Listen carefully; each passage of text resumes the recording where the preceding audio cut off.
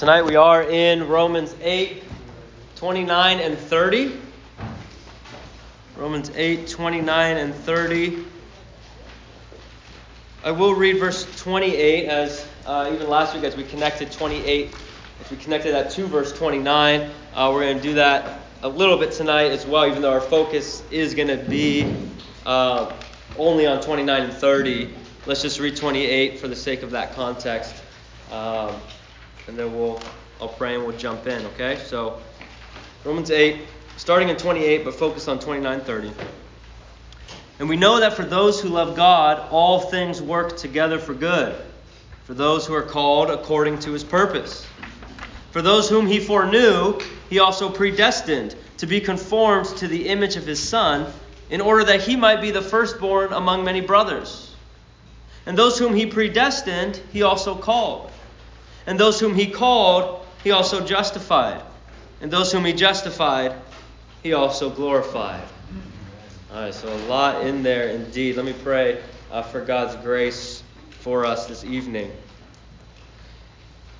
Lord God, we are humbled as we approach your word tonight. Lord, who are we to even understand? God, we need your Spirit and your grace, Lord, to give us understanding of your word. God, I need your grace and your strength, God, that I would speak clearly and accurately your truth. Lord, your gospel is such a beautiful thing. We pray that we would clearly see your gospel tonight, that you would be exalted, you be glorified and praised. Lord, speak to us through your word. By your Holy Spirit, convict our hearts. We pray in Christ's name. Amen. Amen. Years and years ago, when I was younger, we used to vacation, I guess, a lot more than I do now. And I don't remember where we were. I think it was somewhere in Mexico. Maybe it was Hawaii. I think it was Mexico. I don't remember where. It doesn't really matter. But one of the days, we took a little ferry boat to a private island. And it was just like you bought that excursion or something. So it's just a few families or something. And you get to go to this island for pretty much the whole day. And you kind of do whatever you want and have it was fun, whatever. So when we get there, me and my older brother, we see these coconut trees, and we love coconuts. And we're and there's coconuts all on the ground, everywhere. And I was like, do we get to eat the coconuts? We can have the coconuts? And they're like, yeah, anything on this island, you can do, you can have, whatever, you can have the coconuts. And we're like, sweet. And so we go over there, and we grab the coconut, and we're like, but now what? How do we eat it? And they're like, well, you have to open it if you want to eat it. Has anyone ever tried opening a coconut? Okay, it's impossible. Okay, as a kid, I didn't know this. All right, so we tried. We found one coconut. We tried for hours. I mean, we had this beautiful private island, and all we're doing is trying to open a coconut. For hours, we tried everything. First we're trying to rip it open. That's what we're going to do. We're 10 years old ripping a coconut open. Okay, that obviously didn't work. We tried throwing it against the coconut tree. That didn't work. We tried found a branch or something, hitting it. That didn't work. We got a giant rock and was smashing it. And that didn't work. Nothing we did could break the coconut. For real. And so eventually we just gave up and we never got our coconut. Now, while that coconut was unbreakable, at least for us, I'm sure someone could have broken it, but for us it was unbreakable. And as unbreakable as that coconut was, tonight we're going to look at something so unbreakable in this passage, far more unbreakable than a coconut or far more unbreakable than anything else in this world or that you may have experienced. This passage, these two verses, presents an unbreakable chain, a chain of salvation. In fact, these two verses are often referred to as the golden chain of 5 links.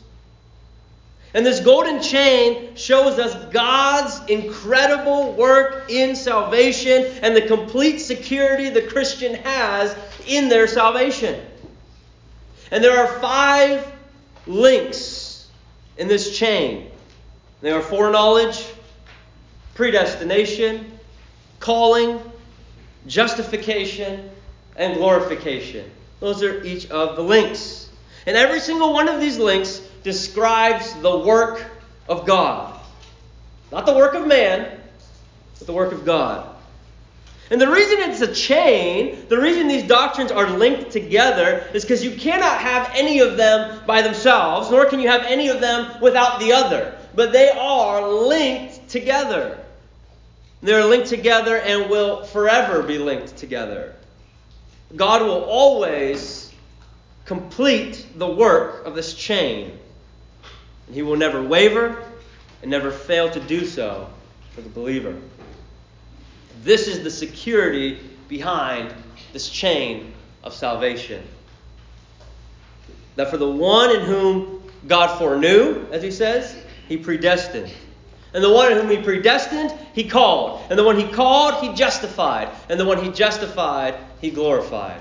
You can see just the chain as they connect to each other. And it's a chain that is unbroken. It's a chain that will always remain intact. It's a chain that shows us the security the Christian has in their salvation given by the power and the work of God. So tonight we're going to look at all 5 links in this golden chain, each describing a doctrinal truth of our salvation, each describing the work of God. So really quite simple. That's it. It's just 5 points, 5 links in this chain that we're going to look at. And that's it. And then our time will be done. So first, God foreknew. God foreknew. That's our first point, and that is our first link in the chain. Now, the doctrine of foreknowledge can easily be, and often is, misunderstood. Foreknowledge is comprised of 2 words. Fore, which means beforehand, and knowledge, or to know beforehand, would be foreknowledge. To know beforehand. And some people mistakenly understand this to mean that God knew beforehand who would believe in Him and who wouldn't. And so because of that, He predestines and He chooses those who He could see would place their faith in Him, and then He chooses to save them. That He looks down through time and says, they look good. Or He looks down through time and says, hey, they will place their faith in me. So knowing that ahead of time, I'm going to choose them now before the foundations of the world. This is not what this verse is teaching. Well, first off, this verse is not talking about that God foreknew what other people would do. In fact, it's not talking about what people do at all. That's not at all what this foreknowledge is. It's about what people do. Now, of course, he does know that. He does know, but that's not what this verse is talking about. It's completely talking about what God does, not what man does. And in addition to that, the object of this foreknowledge is not the action of people. It's not the action of them placing their faith in God. That's not the object of this foreknowledge. But rather the object is the people themselves. You understand? It's not the action of believing. But it's the people themselves, that God foreknew the Christian, not the action. It says right here in verse 29, for those whom He foreknew. It's talking about a person. That He foreknew and set His special love and affection toward the Christian. The foreknowledge of God does not teach that God simply looks down through time and chooses those who would choose Him. If this doctrine were to teach that God simply looks down through the dawn of time and knows beforehand how someone would respond to the gospel, and He said, okay, how's this person going to respond to the gospel? And then I'll determine their destiny based on that. Then what would He see? According to Romans 3, He would see that no one is righteous. No, not one. He would see that no one understands. No one seeks after God. He would see a dead man who rejects the gospel.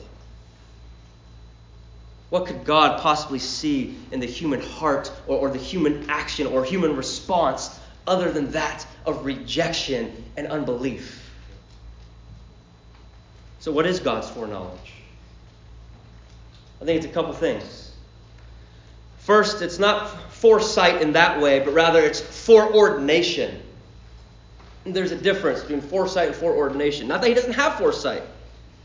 But I believe this is talking about foreordination, that he ordains in advance those who will be saved, that he ordains those who will have faith. See, when thinking about foreknowledge, we in our finite human minds often do God a disservice, I think, by bounding him to time. God exists outside of time. God does not simply know things beforehand. God knows. Period. He knows all things, and he ordains all things. As Robert Haldane said, he said, God foreknows what will be by determining what shall be. You see? God foreknows what will be by determining what shall be. God is not reactive to our decisions. He is proactive. He is the one who ordains. He is the one who determines what shall be. He is the one who is in control, like we looked at last week. And so we ask, so then does God foreknow and even ordain the terrible things in life? Suffering? Pain? Well, as we looked at last week when we were in 28, let's examine again the most terrible thing that has ever happened in the history of mankind. The crucifixion of Christ.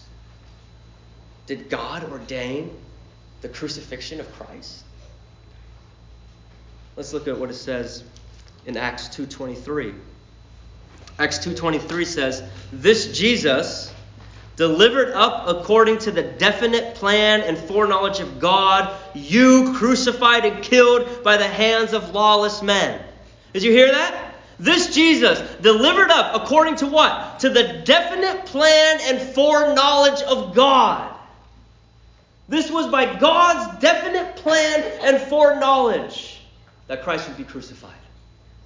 Now, these men did indeed crucify Christ, and they're responsible for their actions, yes, while at the same time God foreknowing and ordaining this to happen. See, it's not just that God knew that it would happen, but God sent Christ to be crucified. God determined beforehand that this should happen. Why? To extend his love and to redeem his people. So he not only allowed, but he ordained that Christ would be crucified. And he ordained that Christians would be saved and would be washed by the blood of Christ. He ordained that Christ would be betrayed by his own people. He ordained that Christ would have a unjust trial. God ordained that Christ would be tied to a pole and beaten over and over again, whipped over and over again. He ordained that they would place the crown of thorns and press it into his skull. God ordained that Christ, his son, Jesus, would be mocked, would be spat upon, that he'd be crucified to a cross, that he would die. That was part of God's predetermined foreknowledge plan. Why? So that through faith in Christ, we would be saved. Why? Because he loved us. Because he loved us. Which brings us, I think, to the second part of what foreknowledge means. See, to foreknow is to love beforehand. It is to mean that God has set his special love on someone beforehand. That he has elected a certain people to be saved. In Scripture, many times, to know someone refers to an intimate love, a relationship with someone. That's what it means to know them. And I think this is really the heart of foreknowing. When God has foreknown us, is that he has loved us beforehand. In Amos 3:2, God says, "You only have I known of all the families of the earth," he says. "You only have I known of all the families of the earth." It's not saying that God, he only has a knowledge of a certain group of people. This is the only family I know of. I don't know anyone else. I got to get out more. That's not what he's saying. Because obviously God knows all people, not just the people of Israel. But this is talking about a group of people in whom he has chosen and has set his special love upon them. That he knows them in an intimate and personal way. That he has chosen to set his love upon him. And in the same way, those whom God has foreknown, he has chosen to set his special love upon them and save them from himself. And so if you are a Christian, God has foreknown you, and you've been chosen by him, and you've been specifically loved by him. So then we ask, well, doesn't God love everyone? I thought God loved everyone. Yes, he does, but not all the same way. He loves everyone in the sense of that everyone's part of his creation. And everyone's been made in the image of God. And so yes, he loves his creation. But he has a special love, a peculiar love towards his people. To Christians. A saving love. This kind of an intimate, knowing love. Those whom he has foreknown. There's a difference. So what does it mean that God foreknew us? It means that God set his saving love upon us before time even began. Not according to our works, but according to God and his great grace. So he has foreknown us. He goes on to say, he says, for those whom he foreknew, he also predestined to be conformed to the image of his Son, in order that he might be the firstborn among many brothers. So our second point is that God predestined. First we see that he foreknew. Now we see that he predestined. Now this is closely related to foreknowledge. And it might sound very similar, but it is different. This too is a combination of two words. Pre, meaning beforehand, and destination or destiny. It is to determine someone's destiny beforehand. See, while foreknowledge spoke of the love that was set upon us beforehand, it did not speak of the destination in which we've been appointed. Now we're going to look at this more in the next chapter, chapter 9, so we're not going to get much into it tonight. But God, in his great wisdom and justice and mercy, has predestined where we, Christian and non-Christian, will go. What is the destiny that God has predetermined for the Christian? What is that destiny? Well, he says it right here in verse 29, that we would be conformed into the image of his Son. This is part of our sanctification. This is part of what God has predetermined for the Christian. Just as we looked at last week, that even in our suffering, God works all things together for our good. Well, what is our good? That we would be conformed into the image of Christ. That God has predetermined and predestined that the Christian would be conformed into the likeness of Christ. This is our sanctification, Christian. But even greater than our sanctification here on earth, this is our ultimate destination in which we've been predestined to. That one day we will be made like Christ. Not in his deity, but we will be made like him as we will be made perfect just as Christ is perfect. That we will be without sin. That we will be holy and complete in Christ. And not only that, but he says that he, as in Christ, will be the firstborn among many brothers. The end of verse 29. That Christ will be the firstborn among many brothers. In short, that states this, that Christ is preeminent. That's what he's saying. That he is above. That he is first. That he is among all his brothers and sisters. First among us all. Right? Because all Christians are brothers and sisters of Christ. But he is the firstborn. And so what that implies, that it is Christ who is to receive all glory. That it is Christ who will reign. That it is Christ who is the best.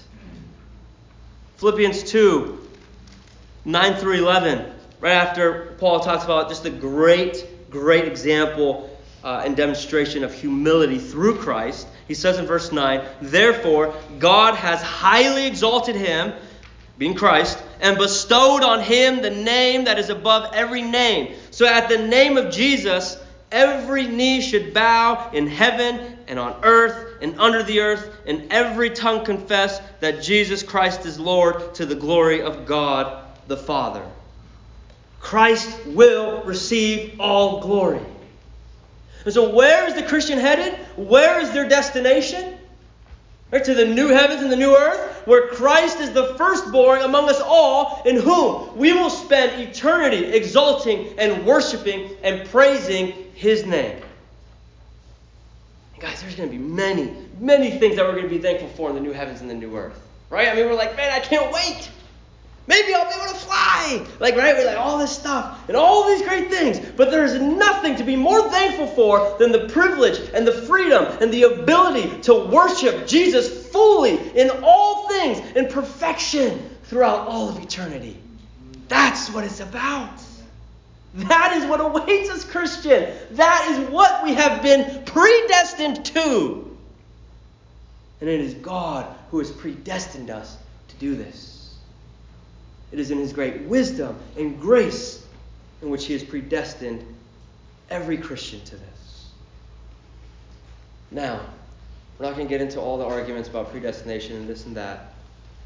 But some will argue that predestination takes away our freedom as human beings. That if God predetermines where we go, then we have no freedom to choose for ourselves, would be the argument. And I think it's actually quite the opposite. We are free. And in our freedom, we choose sin. The Bible says there's no one who seeks God. The Bible says the sinful mind is hostile to God. It does not submit to God's law, nor can it do so. See, in our freedom, we do not choose God. We choose sin. Predestination changes that within the believer. As James Boyce said, predestination does not take away freedom, it restores it. It is because God has foreknown me and predestined me that I am now free from the bondage of sin and free to live and serve him. I am so thankful that God has foreknown me and predestined me, because if it were not for him doing so, then I would still be choosing to sin against him. And I would still be deep in my rebellion against him. Christian, I hope you never grow unthankful of God's work of salvation in your life. Where would we be if he did not choose us and take us out of the pits of hell, and not take us out of the kingdom of darkness? We would still be there. But thanks be to God for his grace. God foreknew, God predestined. What does he say in verse 30? And those whom he predestined, he also called. So next, God called. God called.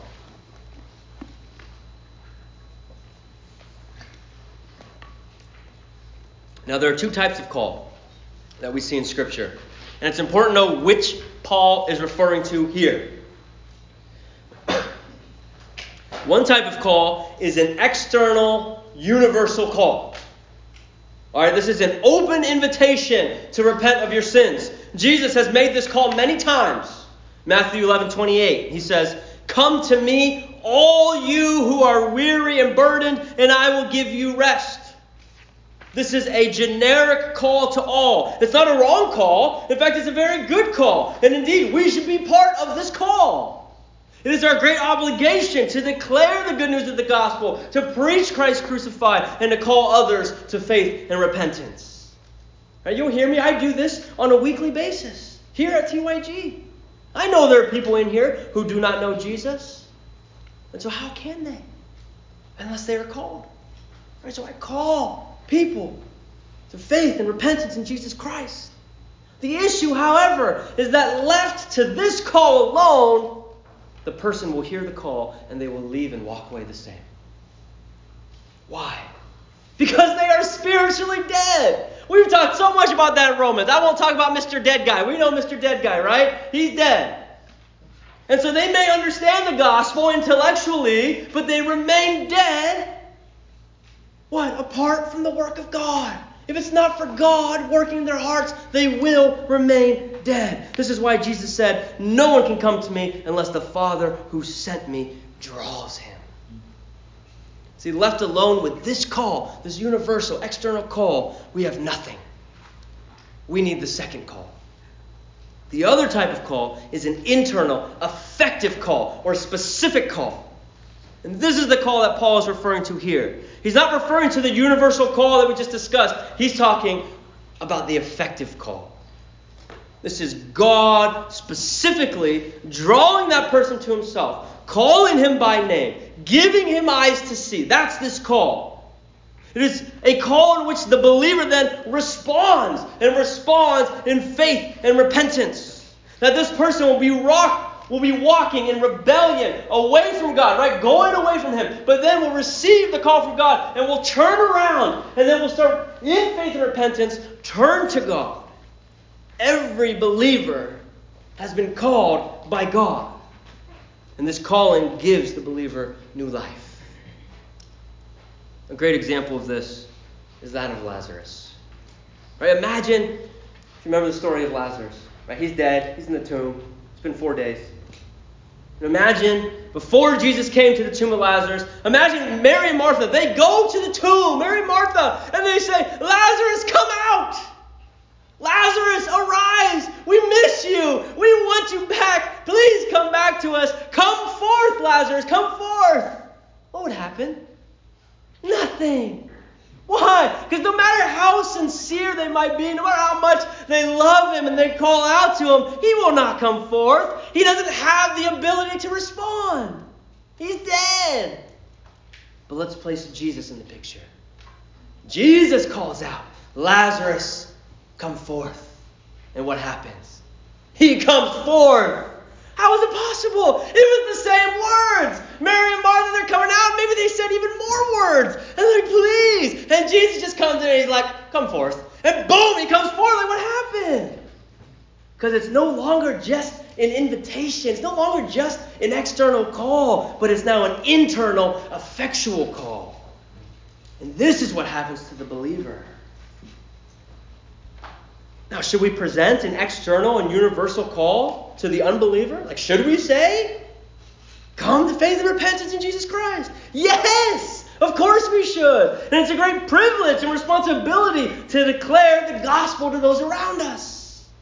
But we do not have the power to save. What they need is for God to call them specifically. They need God's effectual call in their life. They need God to call out to the dead man and say, rise, and they will rise. How is that possible? How is it that this call can be so effective? How is God's call so certain? How do we know that if he calls, they will respond?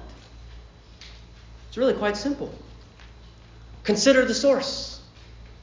God himself. God himself, the reason when God calls someone that they will respond in faith, no matter what, the reason is so effective is because it is God's call. It comes from his mouth. Anything that comes from the mouth of God will be accomplished exactly how he set it out to be accomplished. God says, let there be light, and there will be light. God says, rise, and you will rise. His call is effective. There is no denying the call of God. Whom he wants to call, he will call. Whom he wants in his fold, will be in his fold. Who he calls to his kingdom, will be part of his kingdom. And this is the call of God to every Christian. He is the one who calls the Christian. He is the one who gives the Christian new life. Now, what is the proof of God's call? How do we know if God has called us? Well, I don't know. Did he call me or not? I don't know. Very simple. Our response. If he has truly called you, then he has given you new life. And so there will be a response. If He has truly called you, then there will be a response of genuine faith and repentance. That there will be signs of new life. How can there not be? Those whom God have called have been called out of the kingdom of darkness and into the kingdom of His marvelous light. So if you're asking, well, I don't know, did God call me? What has been your response? How have you responded to the gospel? Does your life reflect that of which has been called to faith in Jesus Christ and the repentance of your sins? Now be very careful. There are many who believe they've responded to God's effectual call, when in reality maybe they just responded to the preacher's universal call. There are many who may hear someone say, place your faith in Jesus and repent of your sins, and they hear this universal call, but there was no effectual call from God in their heart. Maybe they wanted to accept this call because their parents expected them to. Maybe they want to accept this call because I would much prefer heaven over hell. Maybe they want to accept this call because it seems like the right thing to do. I'm about that age, I should. My brothers, sisters are doing it. Whatever it might be. But there's no genuine faith in Jesus Christ. There's no genuine repentance of sin. I cannot save you. I can call you to faith and repentance. But my call does not save. But God's call does save. And if you feel God calling you, if you feel God impressing on your heart to place your faith in Jesus Christ, and you feel God impressing on your heart to repent of your sins, then respond to His call. He alone saves. He calls. Now it says, for those whom He called, He what? He also justified. So maybe you could guess the next point, which is God justified. I know, that was a tricky one. God justified.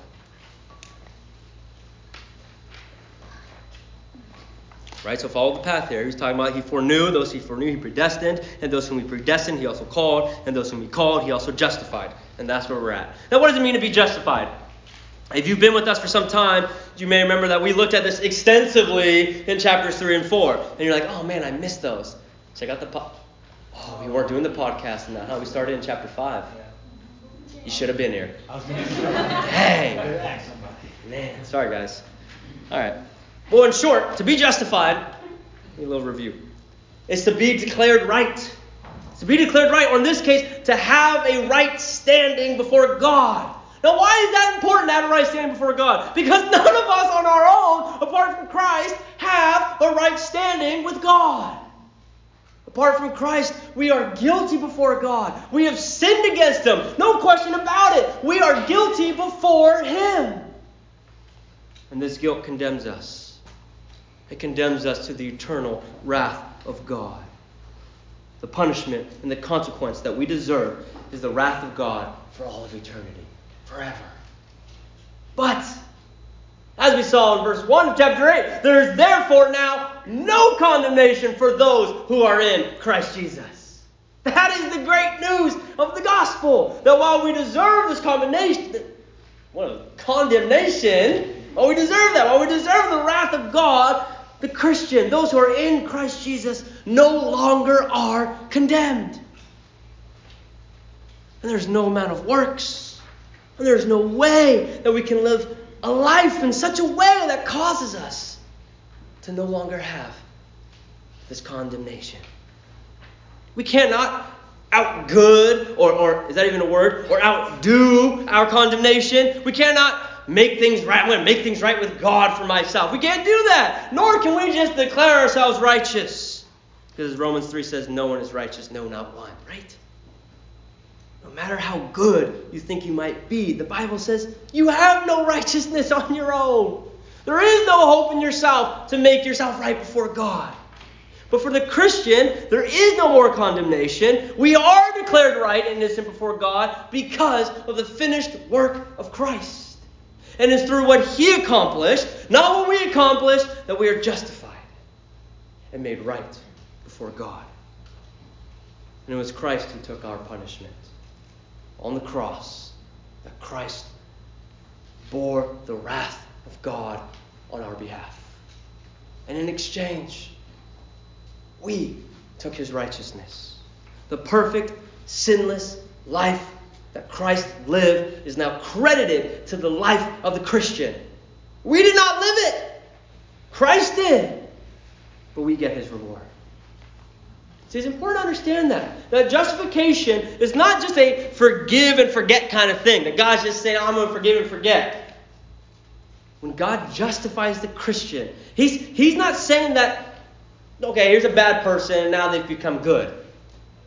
He is declaring the bad person legally innocent, free from the penalty of the broken law, because he himself, in the person of his Son, took the penalty of our breaking of the law.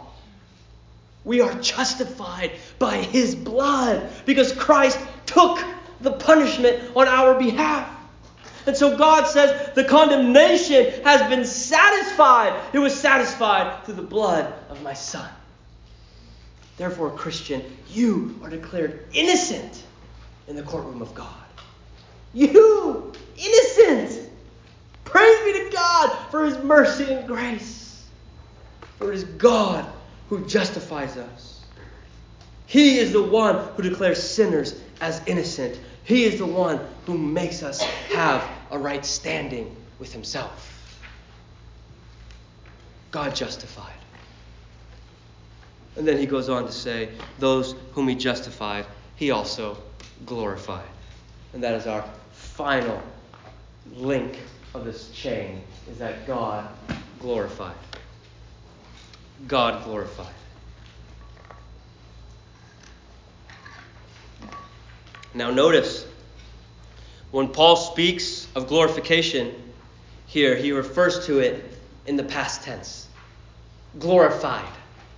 Glorified in the past. He didn't say that God will glorify the Christian or that the Christian will be glorified, but instead that God already glorified the Christian. Now why does he speak in this way? Because there is so much confidence, there's so much assurance that the Christian will reach glory that it is spoken as a completed act. There is complete security in the promise and salvation of God. It's a done deal. It's finished. It is complete. We have already seen all those other four things. We've seen how it is God who works in the Christian by his foreknowledge, by his predestination, by calling and justification, but it doesn't stop there. It is also God who completes the Christian in glorification. Notice it doesn't just say, we were foreknown, we were predestined. It says God, right? God foreknew, God predestined, God called, God justified, God glorified. Let's turn to Philippians 1:6. Philippians 1:6 says, and I am sure of this, that he who began a good work in you will bring it to completion at the day of Jesus Christ. He will bring us to completion. God never breaks his promises. God never goes back on his word. And so we know, Christian, we will reach glory, that we are eternally secured in him. If he has begun a good work in you, then you can be assured that he will bring you to completion. There is no question that you will reach glory.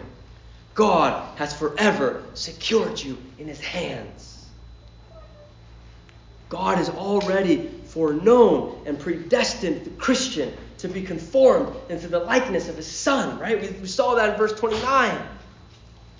And so while the Christian will still sin, will still fail, will still stumble, in the end, they will be with Jesus. And they will be like Jesus. Because it is God's sovereign and perfect destiny that he has already ordained for the Christian. It's connected, it's linked together. To say that we can lose our salvation is to say that God breaks his promises. That God will not complete us. That we can out-sin the grace of God. Glorification is part of this chain of salvation, and it cannot be broken. We are not more powerful than God. When God says he will complete us, When God says that those whom he justified, he also glorified, that means that our glorification, Christian, is secure. The Christian can know with all certainty and confidence that there is, as it says in 2 Corinthians 4:17, an eternal weight of glory far beyond all comparison that is waiting for us. It is a promise from God. And God will not go back on his promises, nor will someone keep God from keeping his promise. Christian, you will reach glory. As we close tonight, remember that there's nothing as sure and unbreakable as the salvation God has given to the believer. These links in this chain of salvation are indestructible. There is no one who God has foreknown that he has failed to predestine, or whom he has failed to call, or failed to justify, or failed to glorify. God does not stop halfway, but he will complete what he started in you. Christian, you can have assurance of what is to come. You can have assurance of final victory and glorification because of the promises of God. Not because of your works, not because you're so great, but because God has completed the work of salvation on your behalf. From eternity to eternity. From foreknowledge to glorification. God has secured your salvation for you. For a true, genuine Christian to lose their salvation would be for God to fail. It would be for God to lie. It would be for God to be unable to fulfill his covenant and promise that he's made to his people. It would be for man to be greater than God. It would be for sin to be greater than grace. But Christian, you have a secured salvation through the work of God. So, what does that mean for us today? A lot of head knowledge tonight, right? A lot of theological, doctrinal truths. So let's close with just a few points of application. First, for the Christian. These are for the Christian. And then we'll be done. Never forget the grace of God. Christian, never forget the grace of God. If you are a Christian and if you've listened to this message tonight and you walk away feeling like you've accomplished something great, you have completely missed the point. Okay? God is the one who works all of these things for our salvation. These links were forged in heaven, not forged by us. This was all given to the Christian by the grace of God. So we must see how gracious God is to have foreknown us, to have predestined us, to have called us, to have justified us, to have glorified us. It was not because of anything within ourselves. It was all by his grace. Why did he choose to do this for me? Why did he choose to do this for you, Christian? And not for someone else? I don't know. And sometimes thinking about that, it breaks my heart. But at the same time, it creates in me an overwhelming amount of thankfulness to God that he saved me purely out of his grace. That's it. I've got nothing to offer. But it's by his grace that he saved me. There is nothing, Christian, that you did to deserve his love. But if you are a Christian, you have a secured salvation in him. So remember his grace. Secondly, Christian, be passionate for the spread of the gospel. Be passionate for the spread of the gospel. There are lost sheep out there. There are those in whom he has foreknown and he has predestined. And while we cannot give an effectual call to someone, it is God's will that we would give a universal call so that others may respond to his gospel. Are you faithful in being part of the spread of the gospel?